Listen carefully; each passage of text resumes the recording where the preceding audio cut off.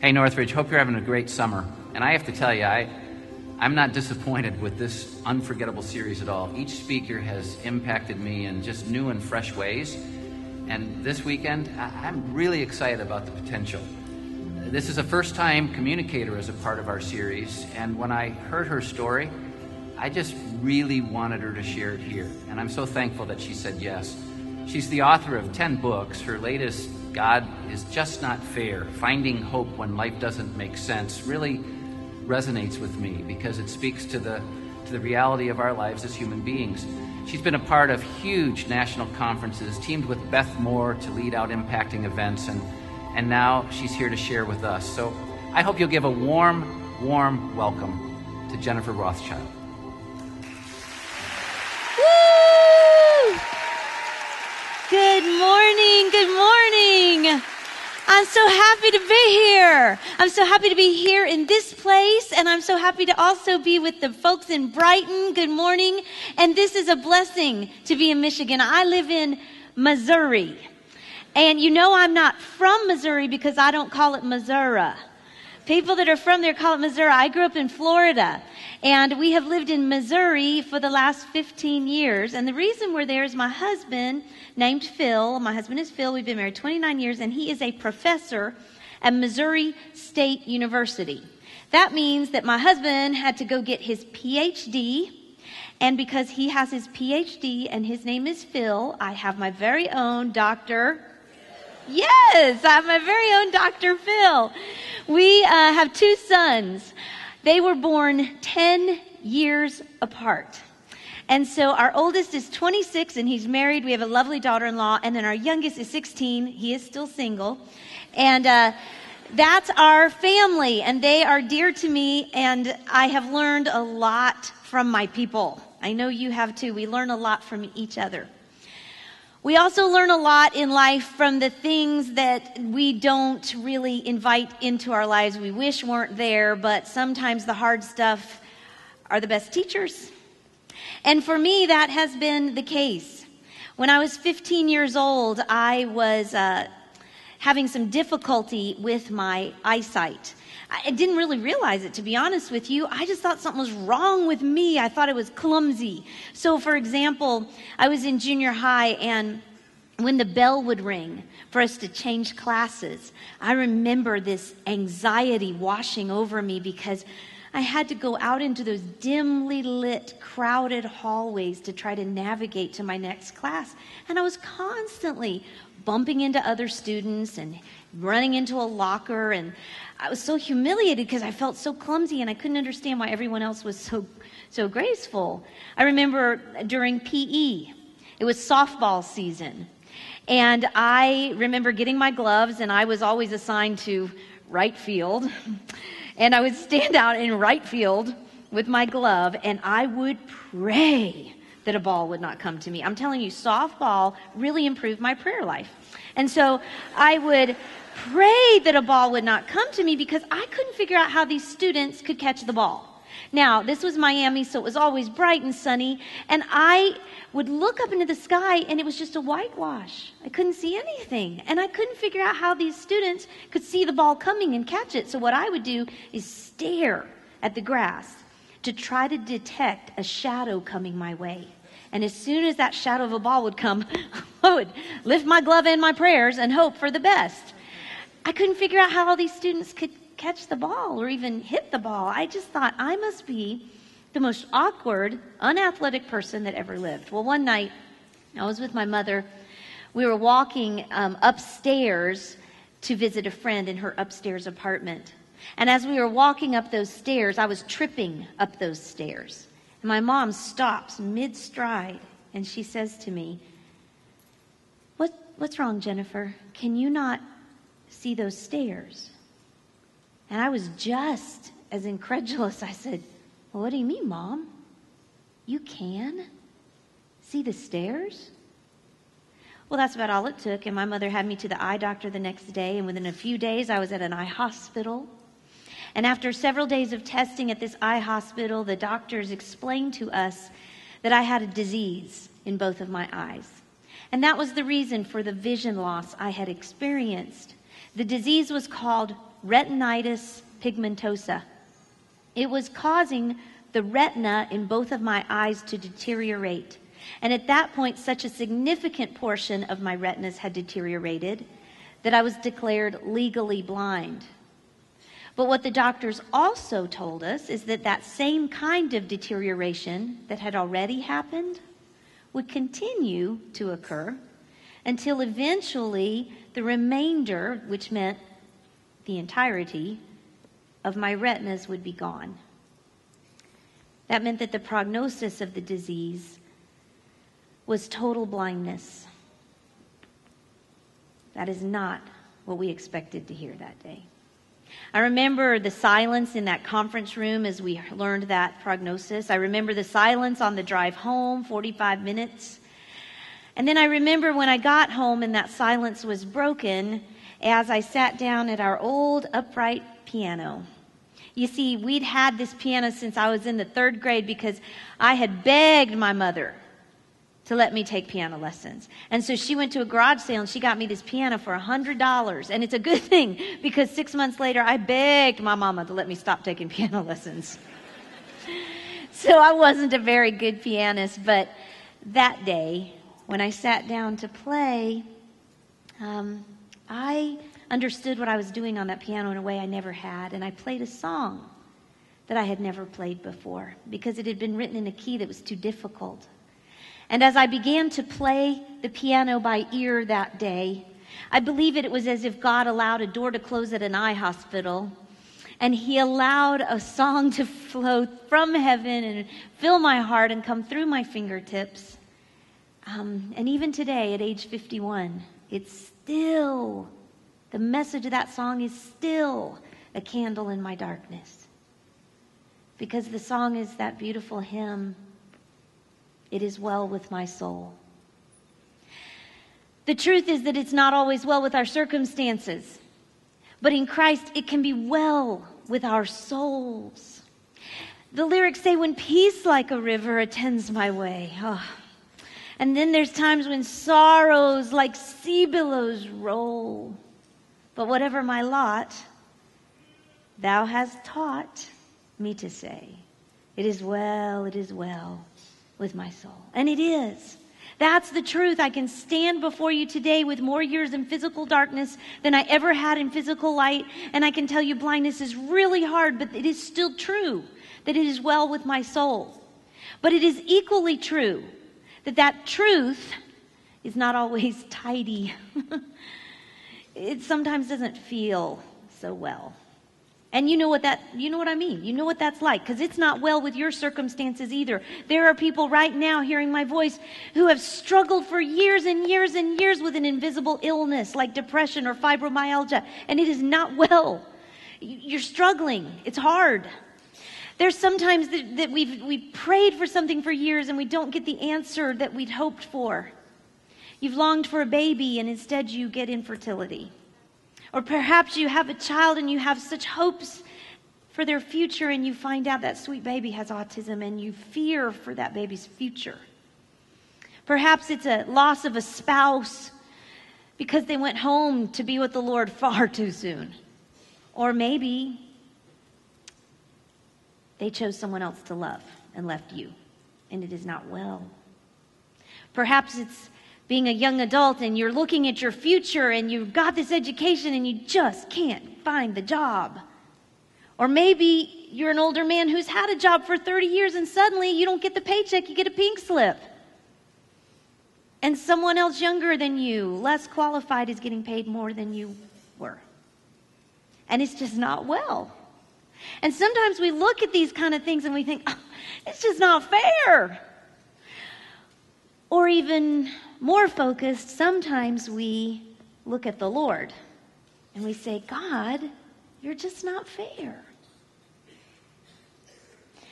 A.W. Tozer once wrote that what comes into your mind when you think about God is the most important thing about you. What comes into your mind when you think about God is the most important thing about you. So this morning, I want you to consider, what do you think about God? I mean, you may be watching this online right now in the middle of your living room, and that's a critical question. What do you think about God? Because it is the most important thing about you. So this morning I want you to ask yourself, do I think God is just not fair? Or do I think God is just, not fair? I want to draw for you 4 scenes, 4 word pictures for you to be able to see an image of God within them, to see what you think about God. Scene 1, a Tallahassee movie theater. In 1993, in the summertime. My husband Phil and I lived in Tallahassee because he got his PhD at Florida State. And so while he was in grad school, we had no money. And we had a 3-year-old son. And so during the summer, we went to the cheap summer movie series. You got the movie and the popcorn for $1.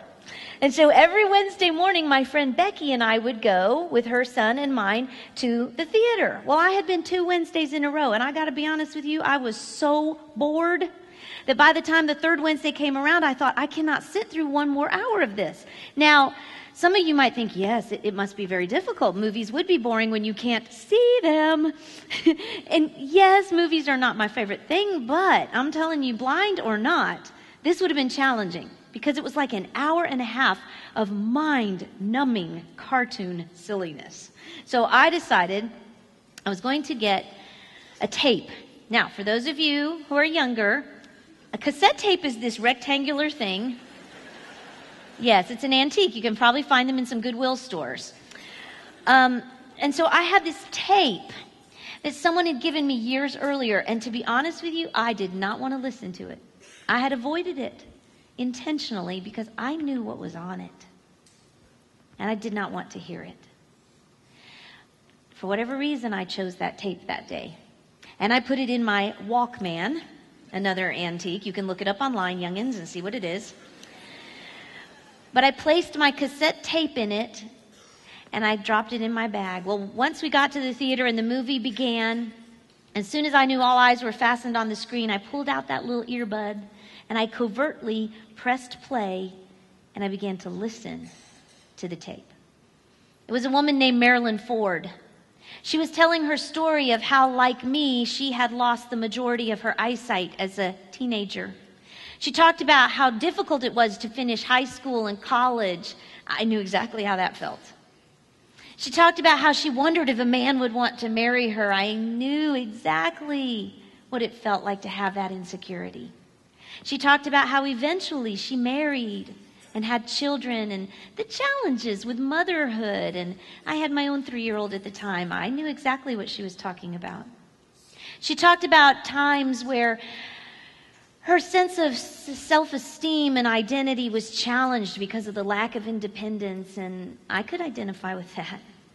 She also talked about how frustrated she would get with blindness and how she would just cry out to the Lord for healing. Been there, done that. And then she described something I knew I would not be able to identify with. She described how one night she and her husband knelt before their bed and they cried out to the Lord for healing. And after they prayed for healing, when she opened her eyes, she could see clearly. She talked about how she went to the doctor the next day, and as the eye doctor examined her eyes, he was flabbergasted because it was a 100% certifiable miracle. The woman didn't have enough retina to justify the degree of vision that she had. It was a miracle. Well, as I listened to her describe this, my eyes welled up with tears. And as they streamed down my cheeks, I had so many thoughts and feelings like, wow, God, that's a miracle. What you can do. It's amazing what you can do. And then I also had tears of just, I don't know, maybe we'd call them empathy. It was this sense of, I knew what Marilyn had carried her whole life. I knew the burden that had been lifted, and there was a part of me that just was joy, happy for her. I was happy. But But there were also a whole lot of tears that I cried that day, because even though I wept with what God could do, I was also weeping because of what he did not do. What he did not do for me. What he chose to do for Marilyn was capable of doing for me, but did not do for me.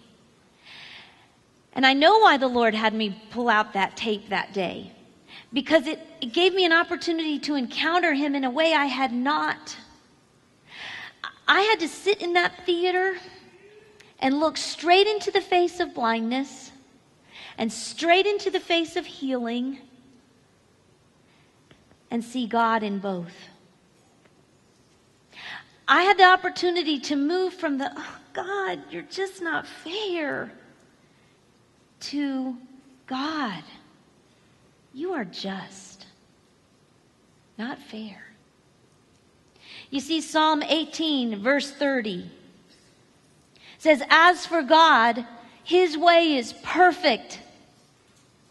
As for God, his way is perfect. He is just. He is right. In what he does, he is right. His ways are just. His ways are right. God is just, not fair. So, is a just God be, or is a just God fair? Scene 2. First century Palestine, an imaginary vineyard. This is in Matthew chapter 20, verses 1 through 16. Jesus told this story. It's a parable. It's an earthly story with a heavenly meaning. A landowner came out first thing in the morning to the city square because he wanted to hire some day laborers to work in his vineyard. So when he arrived at 6 a.m., there were already a couple guys there. Now, this part is not in Scripture. This is the part I'm imagining. There's a couple guys there named Yoshi and Gabe. And they were real motivated. They wanted to work hard. They wanted to earn some money. So they show up. They've got their sunscreen on. They got their boots on. They're ready to work.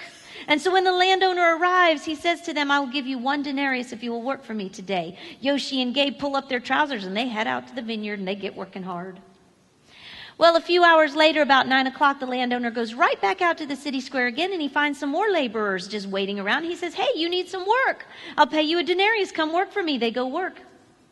About noon, the landowner goes out one more time, and he finds some more gentlemen, and he says, come work for me. I'll give you denarius. They follow him, and they start working. Well, here's Yoshi and Gabe. They've already had to reapply the sunscreen because they're sweating so much. And they're watching these other guys show up. And they really aren't sure what to make of it, but they keep working hard for their 1 denarius. 3 o'clock, the landowner goes right back out to the city square, hires a few more guys, and they come back. The vineyard is full of workers.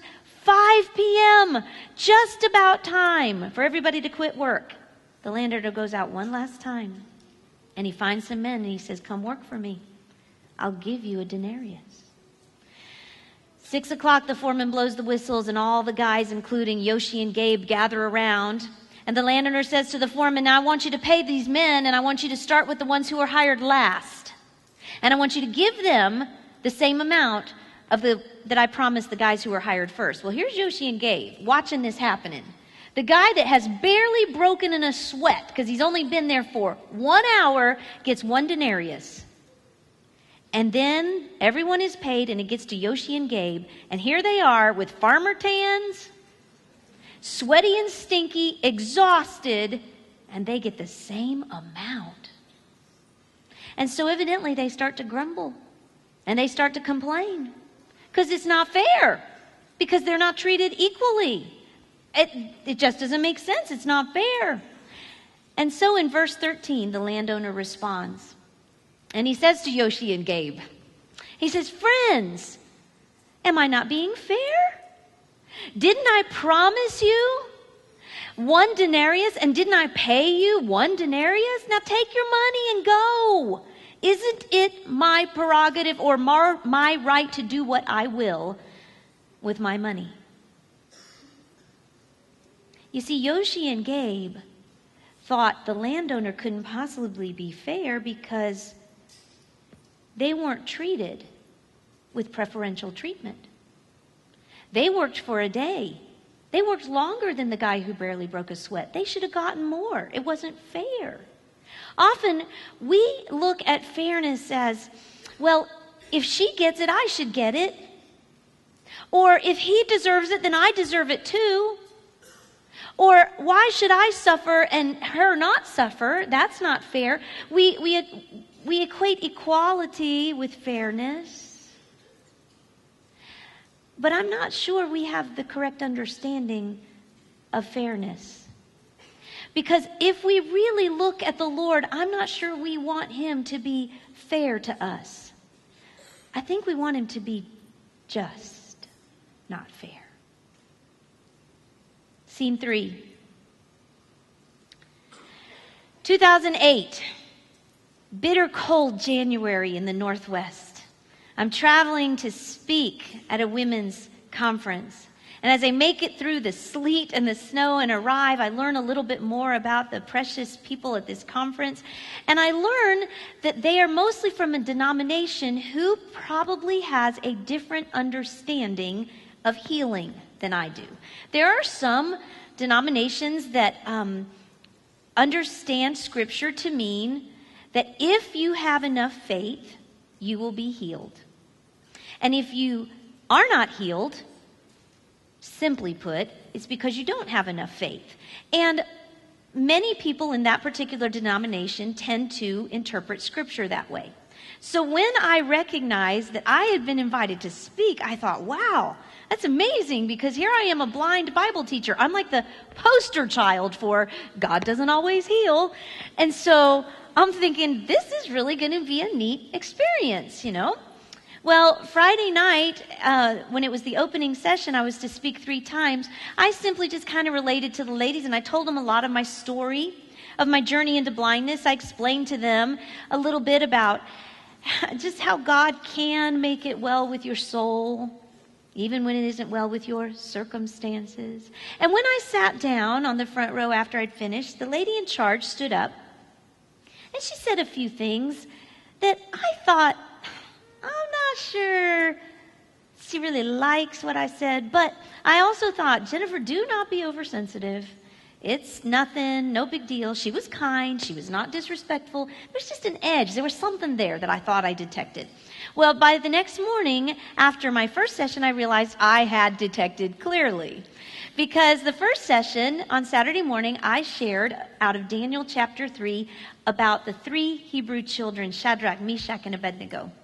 And I talked about how they had been thrown into that fiery furnace, and how God, as our deliverer, always will deliver us. Sometimes, though, he chooses to deliver us through the fire rather than from the fire.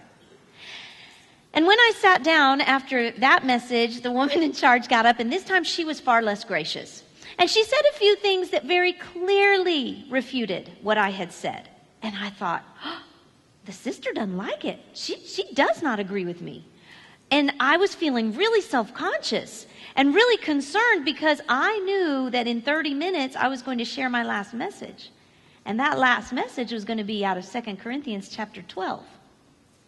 And that's the chapter where the Apostle Paul talks about the thorn he had in the flesh. This really difficult thing in his life that caused him pain. And he asked the Lord to remove the thorn. Over and over he asked him, and God did not remove the thorn. God gave him something better. He gave him grace. Which, by the way, when you read that passage, please note that if God removing the thorn would have been the best answer to the Apostle Paul's prayer, that's what he would have done. But grace is more sufficient than thorn removal. And so that's what God did for Paul. He gave him grace. And that's what I knew I was about to teach those women.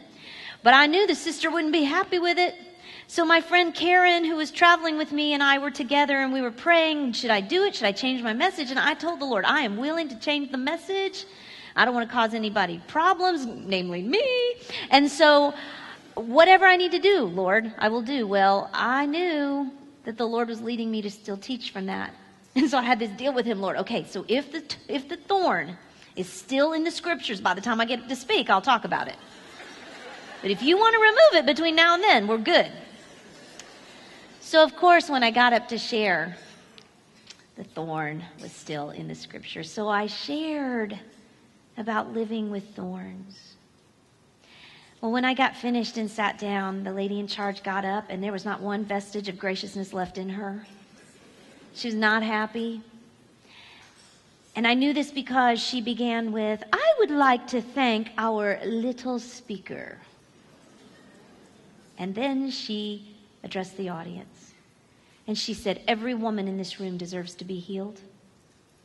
If you believe you deserve to be healed, I want you to stand to your feet." Well, women began to stand. And as they were standing, she continued to repeat herself, "You deserve to be healed. If you believe it, you stand to your feet and you show God you believe you deserve to be healed." And they stood and they stood and they wept, and the music began to swell. And I understand why women stood. They were heartbroken. There were women in there that were praying for deliverance for their children, restoration of their marriage. They needed God to move. I totally understood their heart's desire. But I remained seated. And the reason I continued to sit was because she kept saying, "If you believe you deserve to be healed, stand to your feet." Well, Karen and I are sitting on the front row, and so I say to her like a ventriloquist, "Is everyone standing?" And she says back to me, "Everyone but us." And I said, "I can't stand." She said, "Neither can I." And the reason I remained seated was not because I thought God could not heal me. The reason I remained seated was not because I thought, well, God doesn't love me enough. I haven't earned it. I'm not good enough. I don't have enough faith, so God wouldn't heal me. No. The reason I remained seated was not because I thought God didn't want to heal me. The reason I remained seated was simply because of how she consistently phrased the appeal. If you believe you deserve to be healed, stand.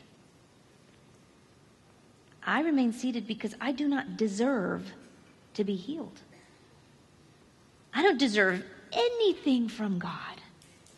In fact, what I deserve, thank you, Lord. Thank you, Lord. What I deserve from God is what I did not get from Him. My very nature, no matter how sweet I might try to be or how good I am, my very nature is sinful. I don't deserve any attention from God, love from God. I don't deserve any of that. I've done nothing to merit that. In fact, my very nature makes it, why would God even pay attention to me? But see, He didn't give me what I deserve.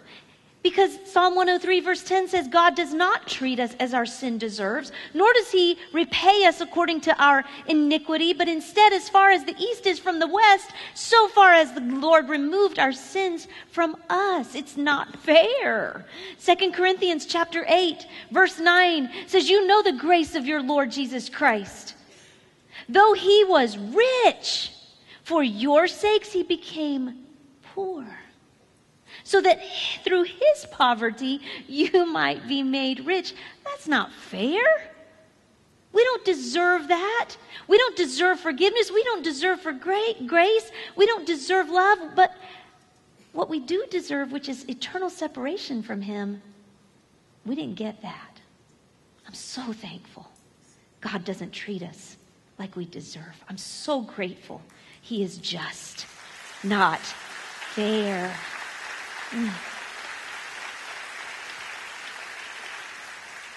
So what do you do when you're living in scene 4? Scene 4 is today. In your life, in your pain, in the midst of a relationship that is difficult. You may be sitting in this church, you may be sitting at a desk somewhere watching this online. You may be sitting among friends. You may be sitting alone. But in this moment, in this scene of your life, how do you live it out when it's not so well with your circumstances? I want to give you 4 things that can be a kind of a part of your script to live out this scene well. 4 things each begin with a letter of the word fair. So it's easy for you to memorize your script. F-A-I-R. F. Fix your eyes on Jesus. Hebrews chapter 12 verses 1 and 2 says, therefore let us fix our eyes on Jesus, who is the author and the finisher of our faith. Jesus is where we fix our eyes. That's where we put our focus. You see, when life doesn't seem fair and things aren't working out like we hope, we don't fix our eyes on others. What he got, what she got, what we wish we had. We don't compare. We don't fix our eyes on others. We fix our eyes on Jesus. He's the author. He's the finisher of our faith. We don't fix our eyes on our problem. You know, what you focus on will become the biggest thing in your life. And if you focus on that problem, that's all you will be able to see. But instead of fixing your eyes on your problem, you fix your eyes on Jesus. And you fix your eyes on the joy that's coming. That's what Hebrews says in verses 1 and 2 of chapter 12, that we fix our eyes on Jesus, the author and finisher of our faith, who for the joy that was set before him endured his cross. I'll tell you, brothers and sisters, there are some days that blindness just gets the best of me, and I'm done. One more bruise, one more bloody nose. I'm just tired of it, banging into things. And those are the moments I have to fix my eyes on Jesus and fix my eyes on the joy. And when I do, you know what I see? The reality that earth may be hard, but earth is short. Heaven is long. And you can keep your eyes fixed on the joy. Because as hard as this is now, sisters and brothers, it's like this compared to eternity. So you fix your eyes on Jesus. A, admit your pain. Admit it. If it hurts, admit it. That's what Psalm 62 verse 8 says. Psalm 62:8, we are to trust in the Lord at all times. We are to pour out our hearts before him, for he is a refuge for us. In other words, if it hurts, it's okay to cry. Now, the Lord calls us to go from glory to glory, not drama to drama, okay? So I'm not talking about some of you who are, have a real good pouring mechanisms, need a lid every now and then. So I'm talking about a balanced approach. But we are to pour out our hearts before the Lord. We admit our pain. When Jesus, the Son of God, stood before the tomb of his friend Lazarus and his heart was broken, he didn't say, okay, Jesus, you got to suck it up. You're the Son of God. No, he wept. Because life hurts sometimes. I mean, it breaks your heart when someone you love has cancer. It's hard when you get a diagnosis you didn't expect. It's okay. It doesn't mean you're less spiritual or God is less capable if you feel sorrow. Admit your pain. You see, when you repress it, repression will lead to depression. But honesty will lead to intimacy. Repression leads to depression. Honesty leads to intimacy. And what we are not honest about, we will never be free from. So admit your pain. I invite God's presence. You need him. Invite his presence into your pain. Psalm chapter 145 verse 8 says, the Lord is near to those who call on him. Those who call on him in truth, call on him. Invite him into your pain. Don't wait to get cleaned up and understand it all before you invite him in. Let this sorrow, this suffering, this difficult circumstance become a bridge that connects you to God. Not a barrier that separates you from him. I've been asked so many times if I've been angry with God because of blindness. And I've really tried to think through it because I get super frustrated.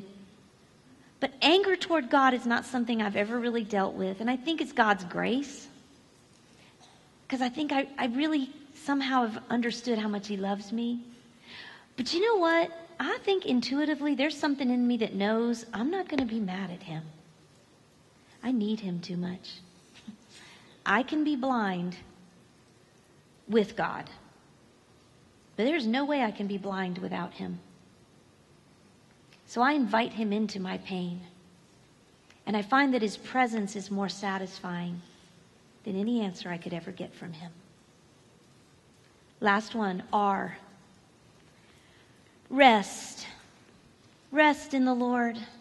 When hard things happen, we tend to take one of two postures. We either wrestle with God. Lord, you should have been this way. I think you should do this. Would you please fix this? And you wrestle. I don't like this. I don't love it. God is just not fair. And you wrestle. Or you can rest. God is just, not fair. And only one of those choices will really bring you spiritual peace. Psalm 37:7 says, rest in the Lord patiently.